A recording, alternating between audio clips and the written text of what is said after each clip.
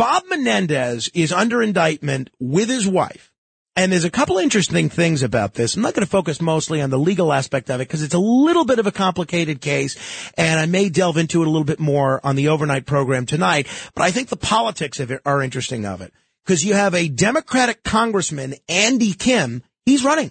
He is a relatively popular Democratic congressman taking on a senator of his own party. And whenever an incumbent of their own party loses in a primary, it's always due to a scandal like this. Remember when Jack Murphy lost in 1980? Why did Jack Murphy lose? Jack Murphy was a World War II hero. He lost because of abscam. Why did Adam Clayton Powell Jr. lose to Charles Rangel? He lost because of the scandals that he was involved in. Could this be the same situation? And could this be the first time in 52 years that the Republicans actually managed to win a Senate seat in New Jersey? You know who's talking about running, and I actually think this would be I think there's a lot of interesting Republicans that are running, but who would be, I think, a phenomenal candidate if he's willing to sacrifice his own congressional seat.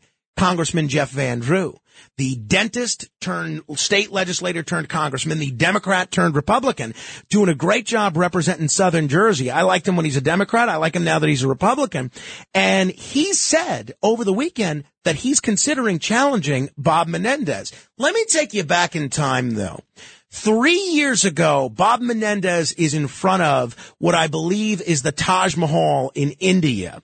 And he starts serenading his wife, not at the time his wife, just his girlfriend, who he met at an IHOP, by the way. Those of you that think you can't find love in unusual places, look no further than the Tutti Frutti Fresh and Fruity breakfast at IHOP. It is the surest fire way to find love. That and a shared fondness for gold bars will help you find love in a hurry. Bob Menendez serenading his wife in front of the Taj Mahal. Powers of gold are still too little. These hands could hold the world, and it'll never be enough. Never be enough for me. Oh my God! Whoa! Engagement ring.